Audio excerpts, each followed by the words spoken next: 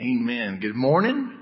And good morning to all those who are worshiping online. Thank you for joining with us in this way. And it's good to see all y'all. And I've been thinking a lot about how much has changed in the last year. A lot has changed in the last year. Some things have changed that they're saying might never go back the same again, like commercial office real estate space. It's changed. So many people are working from home that never thought their bosses would let them do that, right? A lot's changed. One of the things that's changed in the last year is air travel, right? And they're saying it's never going to recover. It's never going to be the same. But they said the exact same thing after 9/11, and it did recover. So never's a pretty bold prediction for us who don't know the future. But it's definitely changed for now, right? It's changed that we don't see all of a person's face, right? Like, I believe in the power of a smile. And so often when somebody greets me, I don't even necessarily say the word hello back. I just smile at them. But now I just look rude. And it's interesting. We've had some folks who started visiting our church during quarantine time, COVID time. And so I've actually never seen their face. You know, I want to run into them one day. They're going to be like, "It's so good to see you again." And I'll be like, "Have I ever met you?" Well, oh, now I recognize you, right? And I'm curious, how many of you have had this experience where you see a picture, or maybe you're watching a film and you see a huge crowd of people with no masks on because it was recorded, and you're like, "Oh, they're going to get in trouble," right? Am I the only one who's seen that and been like, "That is a lawsuit waiting to happen"? Oh, that was so 2019. Never mind. A lot's changed. For some of you, you changed your address. I've been reading recently about how there were record home sales in 2020. The major majority of which were people buying larger homes than they previously had because they were stuck at home with their kids. Right? Let's be honest. That's the why that nobody's talking about. Make sense of the real estate trend. If you met their kids, you'd understand. No, I'm just kidding. I'm sure they're precious. Just need a little more space, right? We learned that Google really does control everything, including the classroom. You know, a lot's changed in the last year. And then on a more serious front, some of us, we've seen changes in our family structure because we've suffered losses this year. For some of you, you've had a job change in the last year that you didn't choose for yourself. A lot has changed. But what I want us to do together for the next 3 weeks is I want us to discipline our minds to root our hope in the things that have not changed and never will. Let's place our minds in the things that can't be taken from us. Right? Let's not continue. I quoted Ed Stetzer in this several months ago that we're not being discipled by our cable news channel, and we're not being spiritually formed by our social media platform, but instead we're choosing to root our minds and our hearts in the living Word of God, and specifically in things that don't change. And what we're going to do is use as kind of a springboard for the next 3 weeks. One verse of scripture in 1 Corinthians chapter 13, which is known as the love chapter, right? But right smack dab in the middle of 1 Corinthians 13, verse number 13, there's this idea of what remains. 3 things actually that remain. You don't have to turn to this. This won't be our main text this morning. It says these 3 remain. Can't be taken from you. Circumstances don't change. A pandemic can't overthrow this.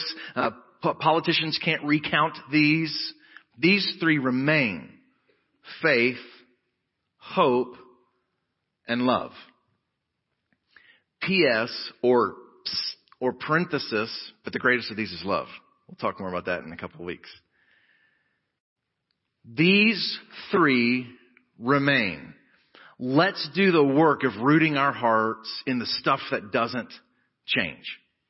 Faith, hope, and love. And what this text is going to be is kind of a diving board. I know it's January and it's really cold outside, but we're going to use this as a diving board into the snow, I guess. I don't know. Into some different conversations, specifically this week talking about faith, and next week talking about hope, Lord willing, and then the week after that talking about love. And letting this kind of guide our conversations that will come back in this changing season where it seems like nothing's the same. I keep hearing from people, I wish so bad things would be normal. And if we're looking to our left and our right for normalcy, I think we're going to be disappointed. So maybe let's let God's word define what's normal. Here's some normal for you. Faith, hope, and love. These three remain. They abide. They endure. And part of the reason I feel like the Lord's kind of drawn me to this text several months ago is we started 2020 talking about faith, hope, and love. Technically, it was the last Sunday of 2019. But our New Year's communion, as we walked into 2020, we talked about faith, hope, and love, that it's kind of the direction that we look as we come to the Lord's table, that we look backwards at the pattern of faithfulness of our God, and our faith is strengthened, and we look forward in hope that He'll continue to fulfill His promises. And in the meantime, we love God passionately, and we love people genuinely and vulnerably. That was what we talked about as we walked into 2020. And then a few months ago, I heard a guy named Ben Stewart preach a series of sermons on this again that just like, man, I think we're supposed to go back here again. Because with everything that's changed since last time we talked about faith, hope, and love, faith, hope, and love have not changed. And they're still dependable, and they're still trustworthy, and they're still worthy places of anchoring our hearts and our minds. And I know for some of us in the past 11 months or whatever, maybe you would say you feel like your faith has been shaken or your faith has been rattled. But here's the thing. Maybe a little rattling is a good thing. Maybe a little waking up is a good thing. Maybe a little testing of our faith is a helpful thing. So let's grab our Bibles this morning, and we're going to, as we do every week, hold them up in the air and say our creed before we dive into our text for today. And if that's where you're at in your spiritual journey, then join with us in this tradition as we hold up our Bibles and declare this together. Do this at home as well with us. Be part of this. Here we go. The Bible is the Word of God. The truth of the Bible will change my life. Lord, open my heart and awaken my mind and give me grace to respond. Change me for your glory and my joy. Amen. Thank you so much. Turn to Hebrews chapter 11. Hebrews chapter 11. If you've been around church for a long time, you know this is a really kind of pillar chapter of the Bible. It's been called the Hall of Faith. It tells the stories of some of the most significant leaders throughout biblical history. And it begins these little mini narratives with the phrase, by faith. By faith. But before there's these mini kind of Twitter stories of faith, there's a good, healthy biblical definition of faith. And faith is one of those things that I find a really hard time putting words to. I have a hard time describing what it is to trust something. Especially something that you can't see, which is actually in the definition of faith, which makes it harder to define for me. And there's a guy who some of his books I've given to a lot of y'all named Mark Batterson. He's written a whole lot of books, and some of you have read some of the books. And pretty much in every one of his books, he seems to have this new like golden nugget definition of faith. Like I feel like in reading all of his books, I'm watching a dude my age grow in the understanding of faith, and it's like straight up awesome stuff. Like I've been collecting his little bumper sticker definitions of faith, and actually his church, National Community Church, is actually who designed these graphics that we're using for this series. So shout out, thanks National Community Church. But one of my favorite definitions that Batterson uses is faith is unlearning our fears. We spend most of our life learning what to be afraid of and why, and rationalizing, even if it's not rational, why that fear should control us. Faith is unlearning our fears. Isn't that good? One of the other Batterson-isms that I really like is he says, doubt is putting my circumstance between me and God. But faith is putting God between me and my circumstance. That's just straight fire, y'all. You can just tweet at Mark Batterson and say, hey, that was good stuff right there. I don't have to buy your book now. I'm just kidding. And so he's got so many good little definitions of faith. I'm actually probably going to quote him 3 more times on our little journey this morning. But I'll give him credit for it. I'm not just going to plagiarize and steal from the guy. But better than his definitions is God's definition. And he defines it in Hebrews chapter 11 this way. Now, faith is the assurance of things hoped for. Like being sure. Surely I have hope. Surely you can't be serious, right? Yes, I have faith, and stop calling me Shirley. Like the assurance of things that haven't arrived yet, that are in the unknown future and no timeline attached to them. Being sure of what's hoped for. The conviction of things not seen. Convinced. Being convinced of things that we can't see. Verse 2, for by faith, the people of old received their commendation, their thumbs up, their attaboy. Like the people he's about to write about in just a minute here in the rest of Hebrews 11, he's like, listen, we think they did great things for God, but by faith, they believed God for great things. Right? That was where the thumbs up was from. Faith. Verse 3, by faith we understand that the universe was created by the word of God. So that what is seen was not made out of things that are seen. Things that are visible. So again, back to verse 1, that summary. Faith is the assurance of things hoped for, the conviction of things not seen.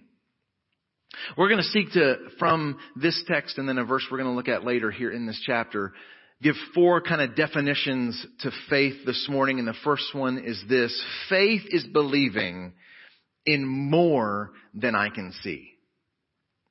Faith is believing in more than I can see. It's believing that something's happening more than just what I can taste and touch and smell and hear. My senses don't have the capacity to experience all of reality. There's something beyond me that's going on. And I would say it this way, faith is the belief that there's something bigger than me that's going on. Faith is hardest, I think, for those who love dealing with the sciences based on observation. And the more you love observation, I think sometimes the harder faith can be. But even more so, I think faith is difficult for those of us who love ourselves a lot. Because faith is believing there's a bigger story than me going on here. Does that make sense? Faith is believing in more than what we see. One author said faith is believing that what matters most is more than matter. Right? That there's this bigger story going on, that the stuff that we can touch and feel and explain isn't actually the real world. Which sounds like spooky sci-fi Matrix stuff, but like, kinda. It's the idea of we're busy running from one thing to the next and keeping up with our errands, but there's this way bigger story going on that's being governed. That's faith. That there's a bigger story. So, have you ever had your kids walk in on you when you're arguing as husband and wife? I mean, y'all don't do that.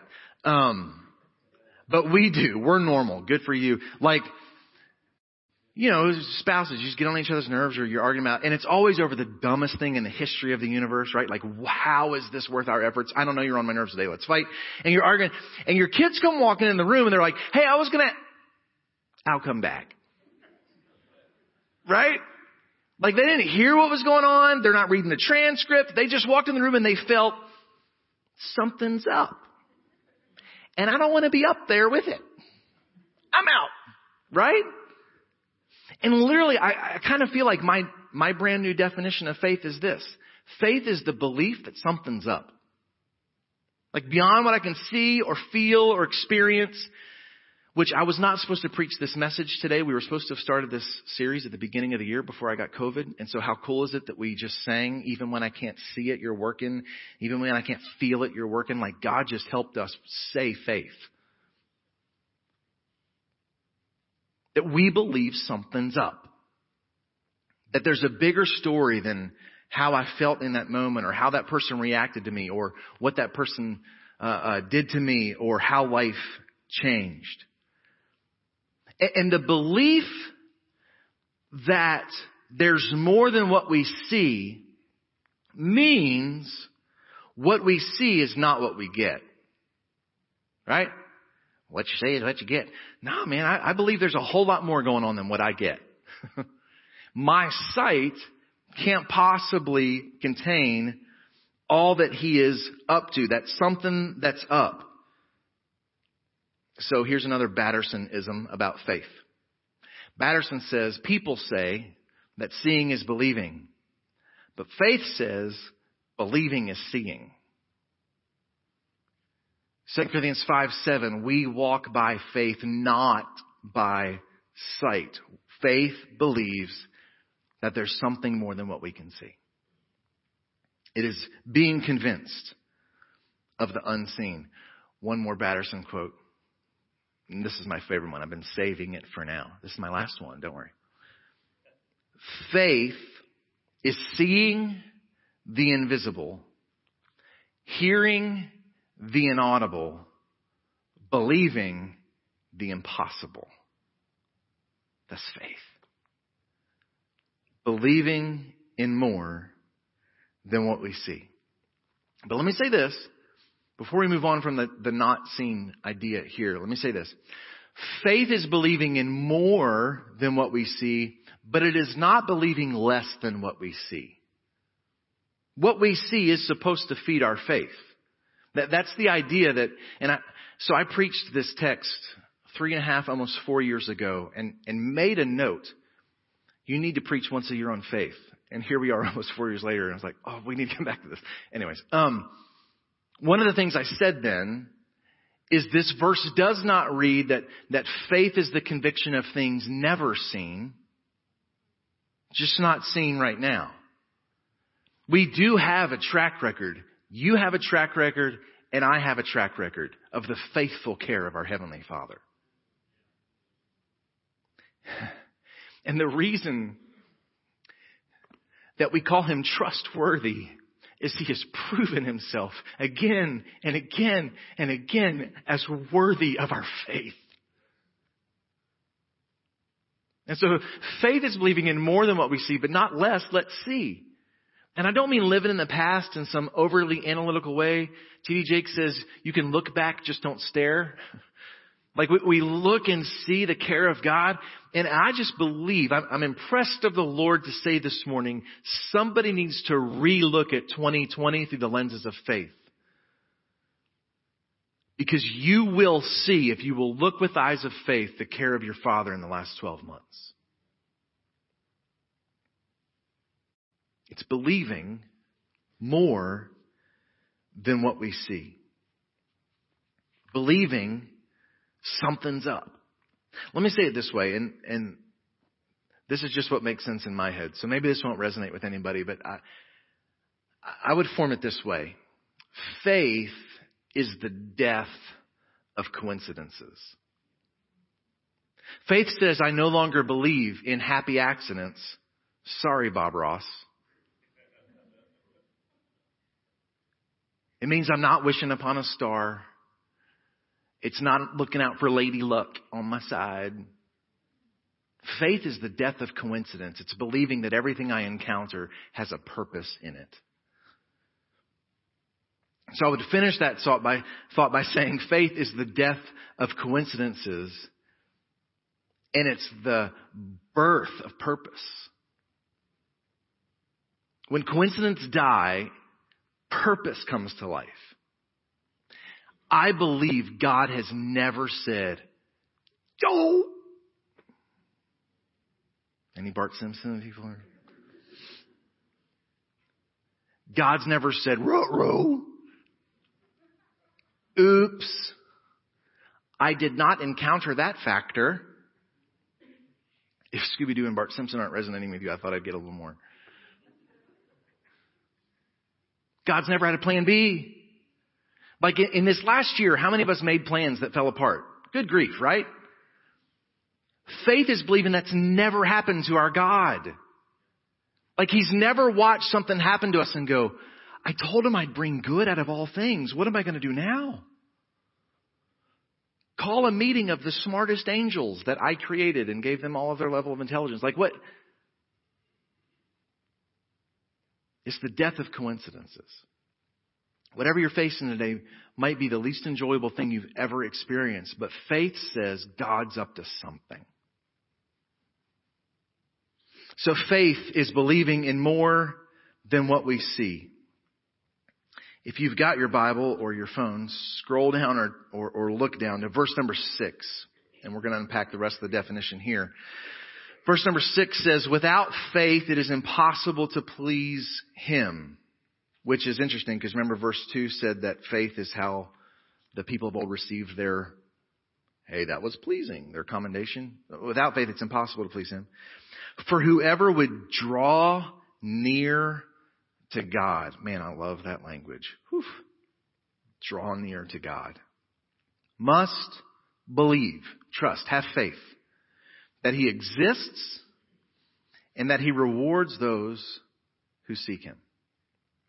So our first definition here of faith is believing in more than what we see. And the second thing I would say this, faith is believing that God is God.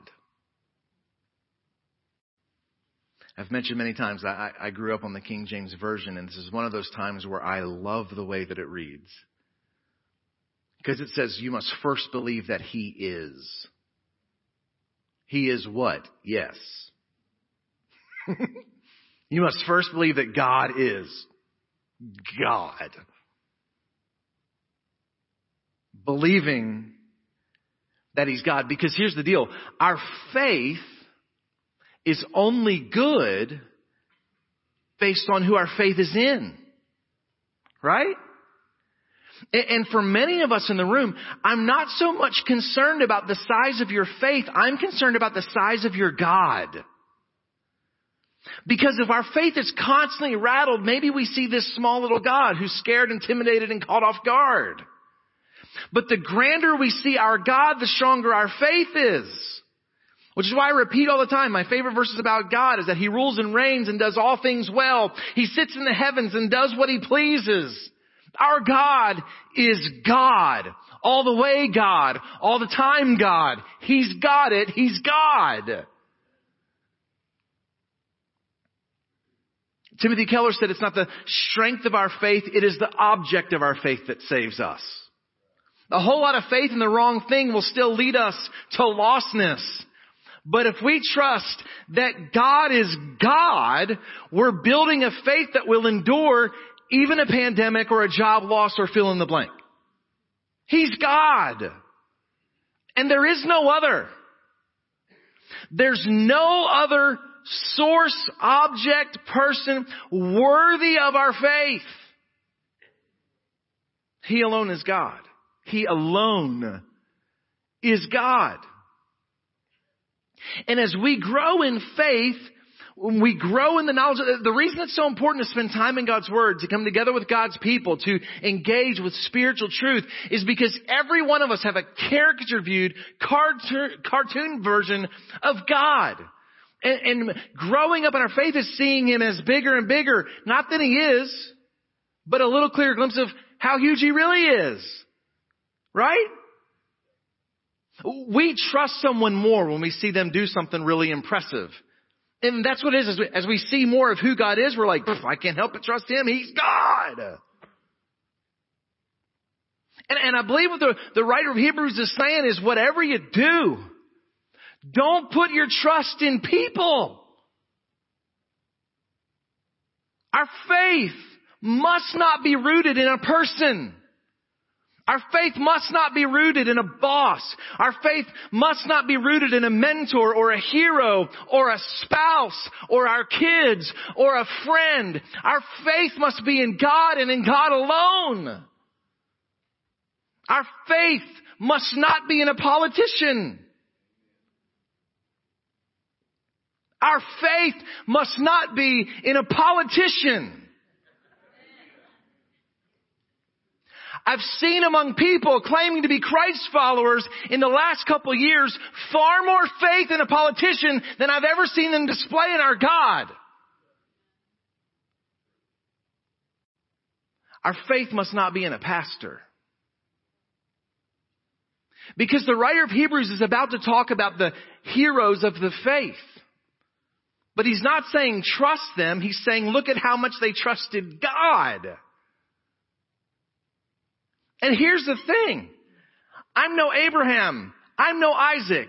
I'm no Jacob. I'm no Moses. Don't put your faith in me. As we continue to see the heartbreak of influential evangelical leaders who fall and lose their testimony and get caught in immorality, I watch as people turn their faith on God away because of how that person fell. And I just wonder, did they ever really trust my God? Or did they just trust that guy?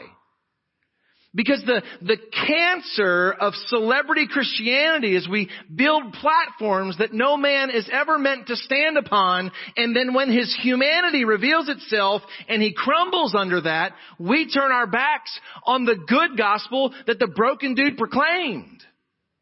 Our faith should not be in people. Don't put your faith in me. I am 1 minute apart from the grace of God, from utter ruin, from bringing reproach on the name of Jesus.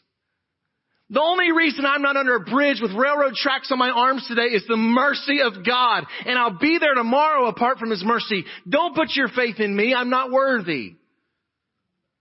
Please have a faith that endures beyond my ups and downs, my good days and bad days. I am not worthy of a person's affection or worship or adoration or faith. Let's trust God together and race to the finish line of faith, believing He's the only one worth pursuing. And by the way, that's not just true of me. It's true of you too, whether you're humble enough to admit it today. And so I would challenge you, don't put your faith in a congregation. If you put your faith in a congregation, I promise you, you will be disappointed. You'll leave that church bitter, angry, broken, and upset. You will not be fulfilled by placing your faith in another person, even the best of them. Whatever that means. I heard a pastor say this week, and I would never say this, but I will quote him in saying this.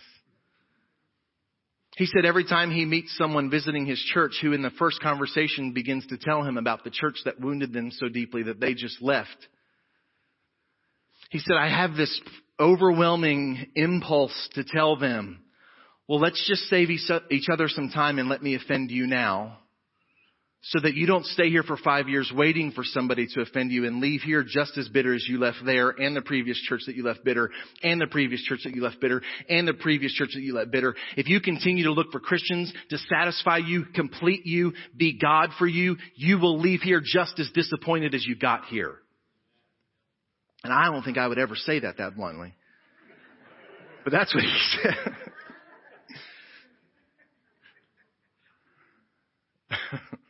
I was on the treadmill listening to him say that and literally almost fell off the treadmill. I threw both hands in the air and went, hallelujah. Oh, Lord. Anyways, true story. It really happened. Preaching was so good I almost broke my neck.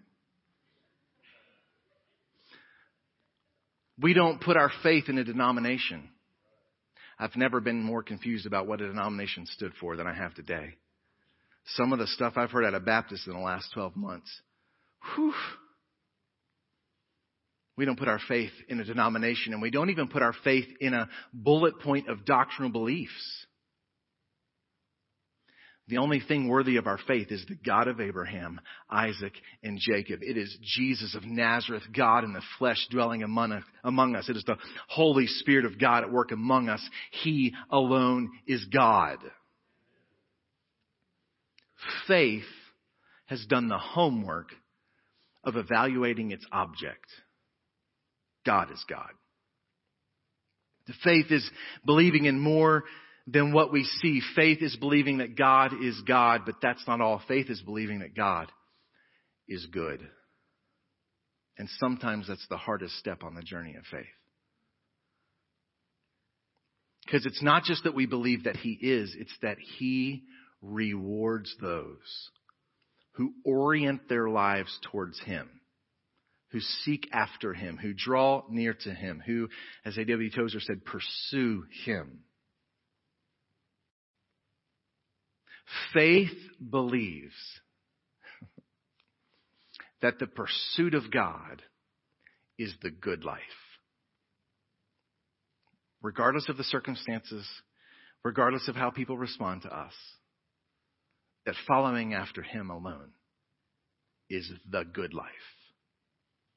When the bank account's empty or not what we want it to be, when the retirement plan fell apart, when there's sickness, we still believe that He's good. That's faith.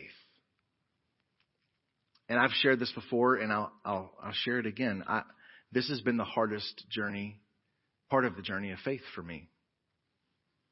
I grew up in a part of the body of Christ that made God to be so aggressively authoritarian and angry and ready to punish. I'm excited to find wrong almost. That my whole life I've believed that God was God. What kind of God wasn't, right? Like He had to be authoritative. That's just not good news for anybody. Because if He's having a bad day or if you act human, you're toast. And at 43 years old, I'm still unlearning a doctrine of an unloving Father. He's not just God. He's good. He rewards those who would follow after Him. Not just when we get to heaven, it'll be worth it. I always believe that. Heaven will be swell. In the meantime, buckle up. Would you like to give your life to Christ? No? Faith is believing that God is good. That there's joy and life and satisfaction found in the pursuit of His presence. Which would be a consuming conviction, right? Like to believe that He alone is good, you can't be half in with that. Mark Buchanan once said, and it's brilliant, I want to make sure I give him credit for it. He said, we've classified religion in its most generic form in our culture as theists and atheists. Those who believe there's a God and those who don't. He said, but in the North American context, there really needs to be a third category of theists, atheists, and apatheists. Those who believe there's a God just doesn't really have anything to do with life. She's not really all that into it. Apathy joined to faith. And I don't believe that's God's definition of faith. The belief that there is reward in Him that is found nowhere else is far more than a belief that, yeah, I think there's a God. He's out there doing something and like answering prayers, kind of like Jim Carrey did on Bruce Almighty or whatever. It shouldn't really have anything to do with my day-to-day life. And so many people who call themselves in the faith have that kind of an expression of their belief in God.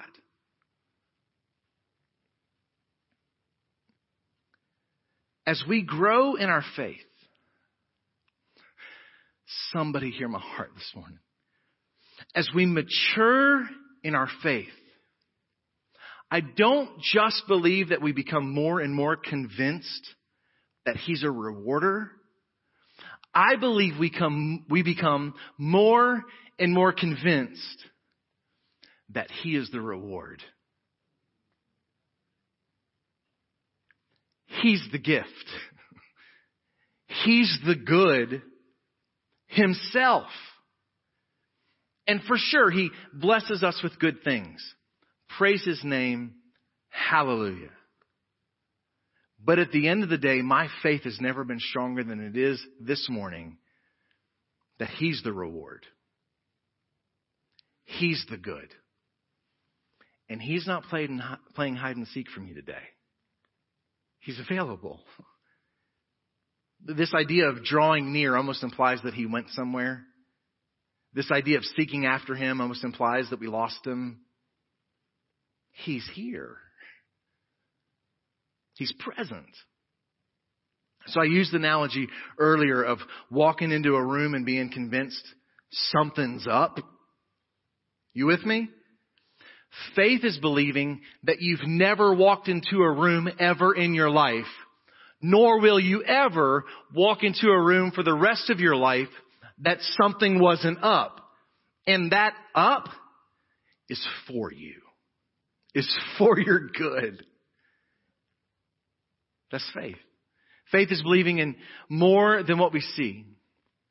Faith is believing that God is God. And faith is believing that God is good. One of the reasons I believe that God's good is because He requires faith of us. Hang with me. You ever ask the question, why does God require faith for us to have a relationship with Him? Why does He require faith for us to be born again? Why does He require faith to be raised from life to death? Here's the answer. He requires faith in Himself because He's good. Because He knows that if we place our faith anywhere else, it will lead to brokenness, brokenheartedness, disillusionment, and ultimately destruction. So in His goodness, He demands that He alone is the object of our faith. Faith is believing that He Himself is the reward. Here's the last point.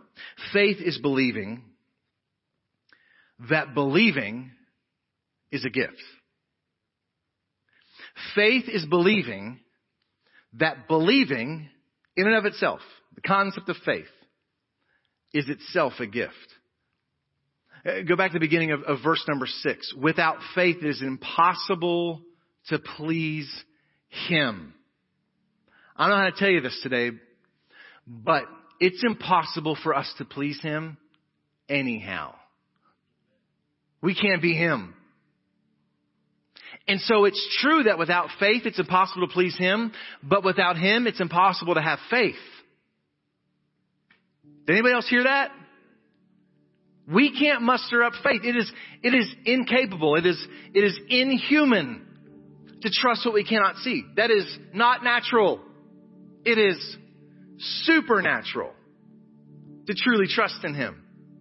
It's a gift. Which we end there this morning because maybe as you listen to this, you're like, I want to believe more. I want to be able to trust that I don't really know everything that's going on in every moment. And I want to trust that He really is God, and I want to see Him as grander and more glorious in my life. And I want to trust in a deeper way that He's good. Well, here's good news. That's not something you have to find in yourself. It's a gift. I love these verses from Ephesians chapter 2. Verses 8 and 9 say this. For by grace we've been saved. Those of us who've come to saving faith in Jesus Christ. Those of us who've experienced what Jesus calls being born again. That's the work of grace, right? That's God giving us something we didn't earn. We didn't figure out our own. We've been saved. By grace you've been saved through faith. Well, good job, me. Nope. This is not your undoing. It is the gift of God. Not a result of works, so that no one may boast. What's the gift? By definition, grace is a gift. It is receiving something we did not earn. Guess what the grace was? Faith. We've been saved by the grace of faith. Does that make sense? The gift is the ability to trust the gift. The gift of grace is the gift of faith. And here's the thing about a gift. We know what to do if a good person has a gift for us. All of a sudden, the mystery and the mystique is broken down and approachable. Here's what we do with a gift from a good father. You ready? We ask him for it. Hey, I think my name's on that. Can I have it? We ask him, God, I want to trust you. We pray prayers like, Lord, I believe. Help my unbelief. We pray prayers like, God, you've been so faithful and I'm still so fallen that I want to continue to trust you. That won't happen if you don't pour out your grace on me with more faith. God, we're asking. And I believe this morning somebody needs to full blown, what we used to call, cry out for faith. God, I'm begging you for faith. I've got you said a mustard seed was all, then I must be in the negative. I got so little faith. It's a black hole pulling things into the vortex. That's how little faith I've got today. And somebody would just cry out today and say, God, I need more faith to trust you in my marriage. I need more faith to trust you with my finances. I need more faith for healing. I need more faith for grieving. I need more faith to trust you on the next step of this journey. Give me faith. But when we ask for a gift, there is another step. And that's receiving. And I think for some of us, maybe we're looking so much at our obstacles or our hurts or our fears that we're not looking at his pattern of faithfulness that's supposed to grow our faith. And in the receiving of faith is beginning to look with spiritual eyes at the work of God in our life. And then when we do get a gift, we cherish it. We just rejoice in it. Thank you, God, for the gift to trust you a little more today than I did yesterday. And it's in that celebrating of it, it's in that enjoying it that he grows it. And now you have something else to celebrate and to rejoice in, and then he'll grow it some more. This morning, for some, that step of faith is the first ever step of faith. I had an awesome conversation with an awesome dude last week where we talked about the starting line of faith versus the finish line of faith. The finish line of faith is I trust God in everything all the way with every answer kind of figured out. And we're all a long way from the finish line of faith. But maybe for you today, you're at the starting line of faith, which would say, God, I want to trust you to save my brokenness, to save my soul, to birth me into a new relationship with you. And if you find yourself at the starting line of faith, here's what I want you to know. Before you walked in this room, I've been praying that God would give you faith. And as I just whispered that, there's some other folks in this room who just joined in that prayer in Jesus' name, praying that God would give you faith. And I'm just asking you to join with us in our prayer. We've already started for you. Say, God, give me faith. And if you're ready to take the first step of faith today, in just a minute, we're going to sing about who our God really is and his goodness, that he's a healer. And as we sing this song, I'll be down front. There's going to be some men and women in the prayer room in the back, or there's a form that you can click that says, can we talk? And maybe for you, that click or that step is literally the first step of faith to a life-changing relationship with a good God. Again, maybe for you, as we're singing, you need to come and kneel down here and just pray for faith with whatever you're facing right now. Maybe you want prayer one-on-one and you'd go to the prayer room or ask for prayer online. You just need somebody to be a faith warrior with you. Because I believe there are seasons God lets us borrow faith from other people. Maybe that's what you need today. I'm going to close with this story. I want us to see an example of faith. And I love the examples here in the scripture. And I don't pretend that we can improve upon Abraham and Moses. But I do want to come a little more current, maybe. Maybe somebody who doesn't wear a robe. I want to talk to you about a guy named Nick Vujicic. Nick Vujicic is a picture of faith, in my opinion. I really got to know his story a few years ago. I read a book actually written by his father about raising a child who was born with no legs and no arms. The family loves Jesus. Nick actually travels around and speaks to people about how much faith is reflected in our attitude, the way we look at life. If anybody else could be having a pity party, it's a guy with no arms and no legs, right? And he's spending his life spreading hope. But here's the picture of faith that I see in Nick Vujicic. You ready? He keeps a pair of shoes in his closet. Nobody? He has no arms or legs. And he keeps a brand new pair of shoes at all times in his closet. And here's what he says. I keep a pair of shoes in my closet because I have faith in a God who performs miracles. That's faith. Faith that says, I can't make sense of this. I can't see this. And other people think I'm nuts. But if you just met my God, you'd believe. Maybe today the step of faith is somebody needs to go buy a pair of shoes to put in your closet. Juan Hernandez, if you're watching, I don't mean an actual pair of shoes. Sylvia, I did not give him permission to buy another pair of shoes. But to take a step of faith, I think you'd be okay with me saying this, to put feet to faith, to take a step that says, God, I trust you. Because you're God.